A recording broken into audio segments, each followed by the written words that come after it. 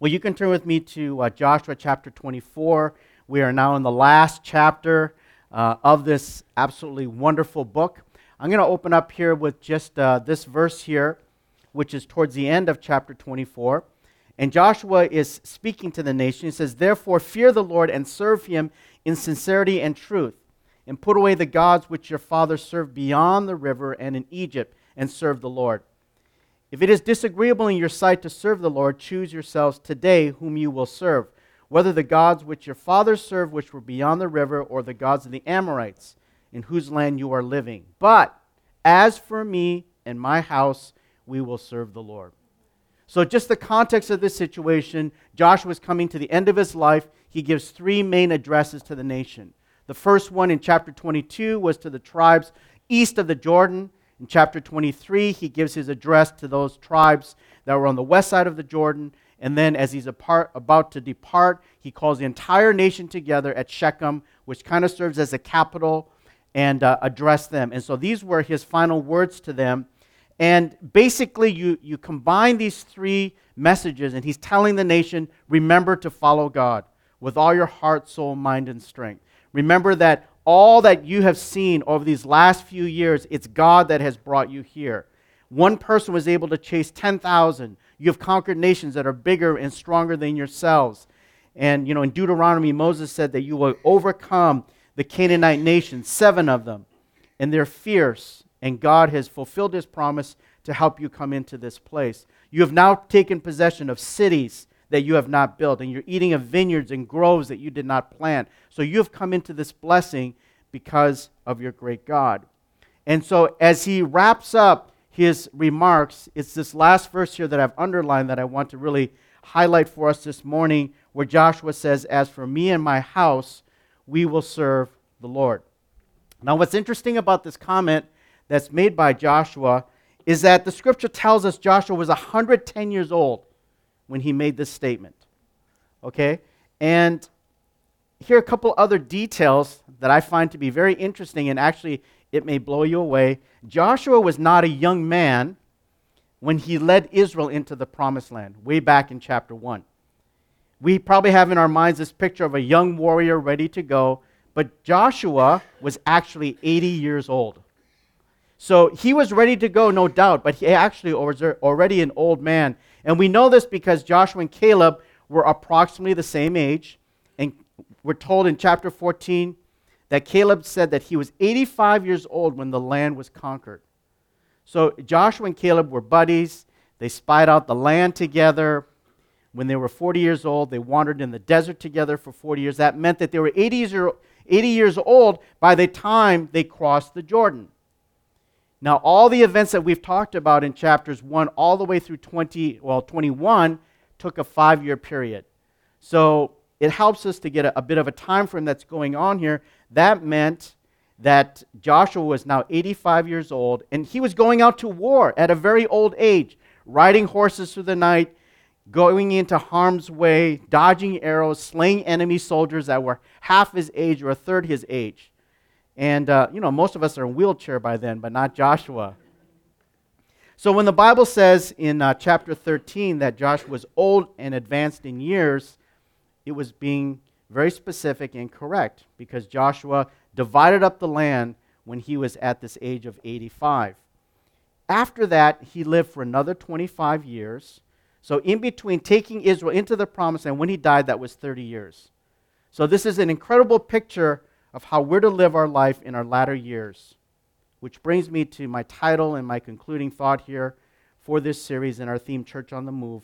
I want to talk about our end game as Christians and the idea of finishing our lives on earth well. Now, for some of you, because you're still young, it may seem like years and decades away to think about finishing your life well. We've got time, no need to worry, but having the long view of how you want to live your life is wisdom.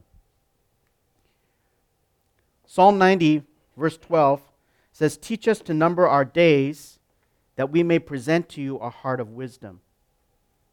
When we number our days, we know how to prioritize, how to spend our time, how not to spend our time, how to spend our money, how not to spend our money, how to have certain relationships, how not to have relationships. Numbering our days is stewarding our most precious asset on earth, which is our time. And Joshua gives us great wisdom here as he's about to pass away. Finish your life well. Be faithful to God until the end. Don't just start well, but end well. Don't waste your years and live with regret. Too many people have the appearance of success, but they don't finish their lives well. A couple years ago, there was an actor-singer by the name of David Cassidy who passed away at 67 years old. Some of you are way too young to remember him, so I'll give you a little bit of background. He was a huge heartthrob and superstar pop singer in the 1970s. He was kind of like the Justin Bieber of his age, of his day. He was edgy, he was sexy, he had this rebellious edge. He lived a famous life, but a hard life. He had one daughter, but abandoned her to chase fame in his rock and roll lifestyle. As he was passing away, his daughter, who would later become an actress on the TV series Arrow, which is filmed actually in Vancouver, she said that her dad's last words to her were so much wasted time. And one of his castmates on the TV show, The Partridge Family, called that David's longing for more life a tragedy. And 2 years before he died, he filed for bankruptcy despite making millions and millions of dollars. So you look at a life like that and you say, you know what, we don't want this. We don't want to finish our lives in this way. And yet this kind of story is all too common. Leadership author John Maxwell has famously said, people will summarize your life in one sentence. Pick it now. Now, Dr. Maxwell, whom I know personally, came to this phrase after suffering a serious heart attack and having faced death while he was laying in the hospital recuperating. He was thinking about what people would have said about him at his funeral. That's when he realized that people will summarize your life in one sentence. But instead of letting them pick what that sentence would be, he realized he needed to pick that sentence himself. He had to define what his life would be, not others. And so he would say, we don't get to choose when or how we die, but we can decide how we're going to live. And so our one sentence can be as simple as, I want to be known as a kind and caring person, or as aspirational as, I want to be the next astronaut to walk on the moon. Each has its own power to impact and help us live our lives in a meaningful way. So Joshua's one sentence was, as for me and my house, we will serve the Lord. That's what marked his life. That's what motivated him. That's what made him special. Nobody will care about your legacy as much as you do. And if you don't take responsibility for it and see it through, nobody else will. Your goal as a person is not to be indispensable to others. It's to leave them with something that's indispensable to them. And that comes from inspiring them with what you're about. Now, defining your life sentence is a process. You don't figure it out all at once. It gets refined over time. But start with a first version. My first version was, I want to be a follower, a great follower of Jesus Christ. And then I begin to build on that. I want to be a great servant pastor. As you continue to walk with God, he refines it for you. It makes it more and more clear. But through it all, for me, I want to be known as a lover of Jesus, and that's my life's passion. Harvard professor John Cotter said most people don't lead their lives, they just accept it. Don't let that statement apply to you. The reason why Joshua's words were so powerful is because it spoke of his intentionality in making right decisions in his life. The reason why we stray and fall in a ditch, go sideways, get stuck in the desert, go in a circle in life, is because we make bad decisions. But when you say, my sentence, my one life sentence is to be a kind person, or to be a great mom, or be a great movie director, it creates the North Star in your life. You create an unwavering point in the sky by which you navigate. It continually helps you to make good decisions and keep the bad ones away. So this was the legacy of Joshua. This was his charge to his people. If you, O Israel, want to be a great nation, if you want to be a nation that will continue to be on the move, know your purpose in God and walk in it until God calls you home. I think about Caleb, again, Joshua's great friend, fellow spy, fellow soldier in the fight. I mean, this guy was a total stud. Listen to what he said here in Joshua 14. Behold, I'm 85 years old today. I'm still as strong today as I was in the day Moses sent me. As my strength was then, so my strength is now, for war and for going out and coming in. Now then, and he's speaking to Joshua as they're dividing up the land, Caleb is saying to Joshua, now then, give me this hill country about which the Lord spoke on that day, for you heard on that day that Anakim were there with great fortified cities. Perhaps the Lord will be with me, and I will drive them out as the Lord has spoken. This is a crazy statement that he's making. Give me the hill country?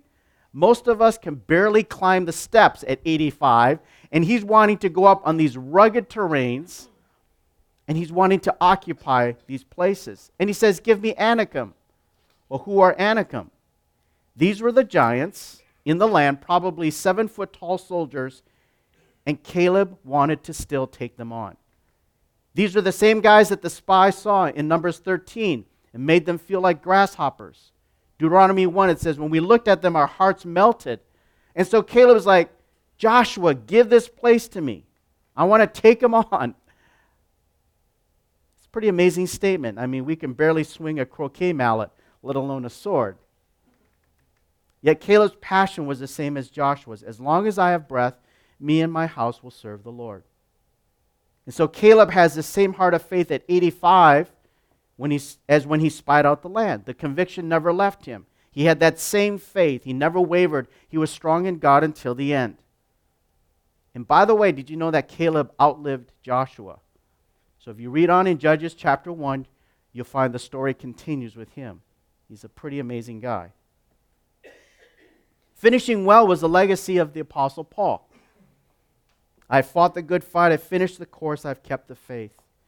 In the future, there is laid up for me the crown of righteousness, which the Lord, the righteous judge, will award to me on that day. Of course, it's the legacy of Jesus. Hebrews 12:2 says that who for the joy set before him endured the cross, despising the shame, and has sat down at the right hand of the throne of God. You know, I think as Western Christians, we become pretty weak and anemic, and we're not good at embracing suffering. Right? Most of our problems are literally first world problems. We just heard from the team, right? These people who are living and they don't even know how to use a water bottle. They're not sure where the next meal is going to come. They don't know if they're going to get clean water. We're talking about living at the most basic level, and yet they have a joy. And that joy is the key to living well, to knowing that, okay, God, I'm going after you. These teachers who are giving up salaries or what comforts in the cities and coming to these villages to teach, and their ability to speak well and their ability to be skilled is because there's an anointing and there's a Holy Spirit that comes on them to do these things. And so Jesus understood the power of joy, and he was able to press through the suffering. And so let us be reminded, like Paul and like Jesus, that if we have difficulties, let's look up. If we have trials, let's remember what the great heroes did as they went through them. I think about even some of those in our midst today who are running the race strong in their golden years. We need to applaud them and learn from them, be inspired and copy them. Think about Bernice and George, Richard and Anita. These are people, Mrs. Dang, who are running the race well and finishing well. And at the end of our days, we want to hear from Jesus, well done, good and faithful slaves, enter into the joy of your master. Living life is not just starting well, it's finishing well. And starting out well is glorious, but finishing well is even more glorious. Having that fixed in your mind is wisdom. Because Solomon said, the end of a matter is better than the beginning. One last comment about Joshua, and then we'll close for this morning. When Joshua said, as for me and my house, we will serve the Lord, he spoke not only of his own individual mission, he was also speaking of a corporate mission. He was speaking of his family. Not just, as for me, I will serve the Lord, as for me and my house. And this is one of the highest values in the Bible, is to build up our natural families, the kids that we have, our extended family. Whatever our life goal is, God wants us to impart to our families a deep love for Him. And this is deep wisdom. Our families are our first instrument of influence. We impact the world through our natural families. I was talking with Alex this morning, and his 3 children have been dedicated in our church. And one of the moving features of those dedications is that they put on this dress that their babies have been dedicated in for over 100 years. This dress has been passed down 6 generations. And to me, that's such a beautiful picture of what God wants to do in the earth. And when Joshua says, as for me and my house, we're building up our literal house, our literal families. That's why God said, be fruitful and multiply. You know, there is an almost family mindset in society today. I want to have 1.8 kids. That's not possible, right? Because we think about our economic conditions, whether we can support our family and how costly it is. That's a very secular mindset. You think about, oh, my heart won't be big enough if I have 3 or 4 or 5 kids. You know what? God multiplies your heart. God wants us to be fruitful. He wants us to multiply. He wants us to have flourishing families, to succeed and multiply and to carry His heritage. He wants families to be living, breathing models of what kingdom life and joy is about. Most of us have parents or grandparents, and they came from relatively big families. I'm only 1 generation removed, and I remember going to high school, particularly the Catholic families, right? They have 8, 10, 12 kids. That was just normal. My father came from a family of 8 siblings. 3 of them died just because of just natural disease and illness. This is the way of civilization, is having big families. It's a blessing to God. And it's the way that He uses us to spread influence. This has generation upon generation power. Of course, our second instrument of influence is our spiritual family, our church family. This is how we also impact society, modeling kingdom culture to be the culture around us. We're truly a nation within a nation. This is what it means to be church on the move, to be on fire, to be on task for God's will, to love the Lord your God with all your heart and mind, as Joshua charged the nation. So if we do this, if we have the mindset, okay, I'm going to finish strong, I'm going to live my life well to the very end, this is why Joshua was so blessed. He was faithful to the end of his life. He finished his life well, and so we need to go and do likewise. Let's make a mental note as we finish up just this book of Joshua and come back to it time and time again. Joshua, you were a man called by God to lead this great nation, but in the end, it was this individual commitment that you had to follow God all the way, to be faithful to the end, that God wants us also to be inspired by and to do likewise. Amen? Father, we thank you this morning for this powerful, powerful book. We thank you, God, for the pattern that's given to us. We thank you that it instructs us, even now, hundreds and even thousands of years after all these events unfolded.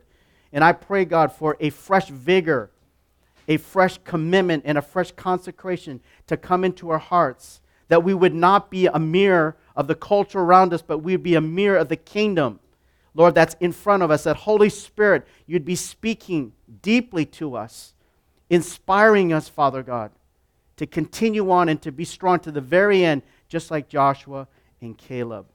Let your grace continue to work strongly within us. We give you thanks this morning in Jesus' name. Amen.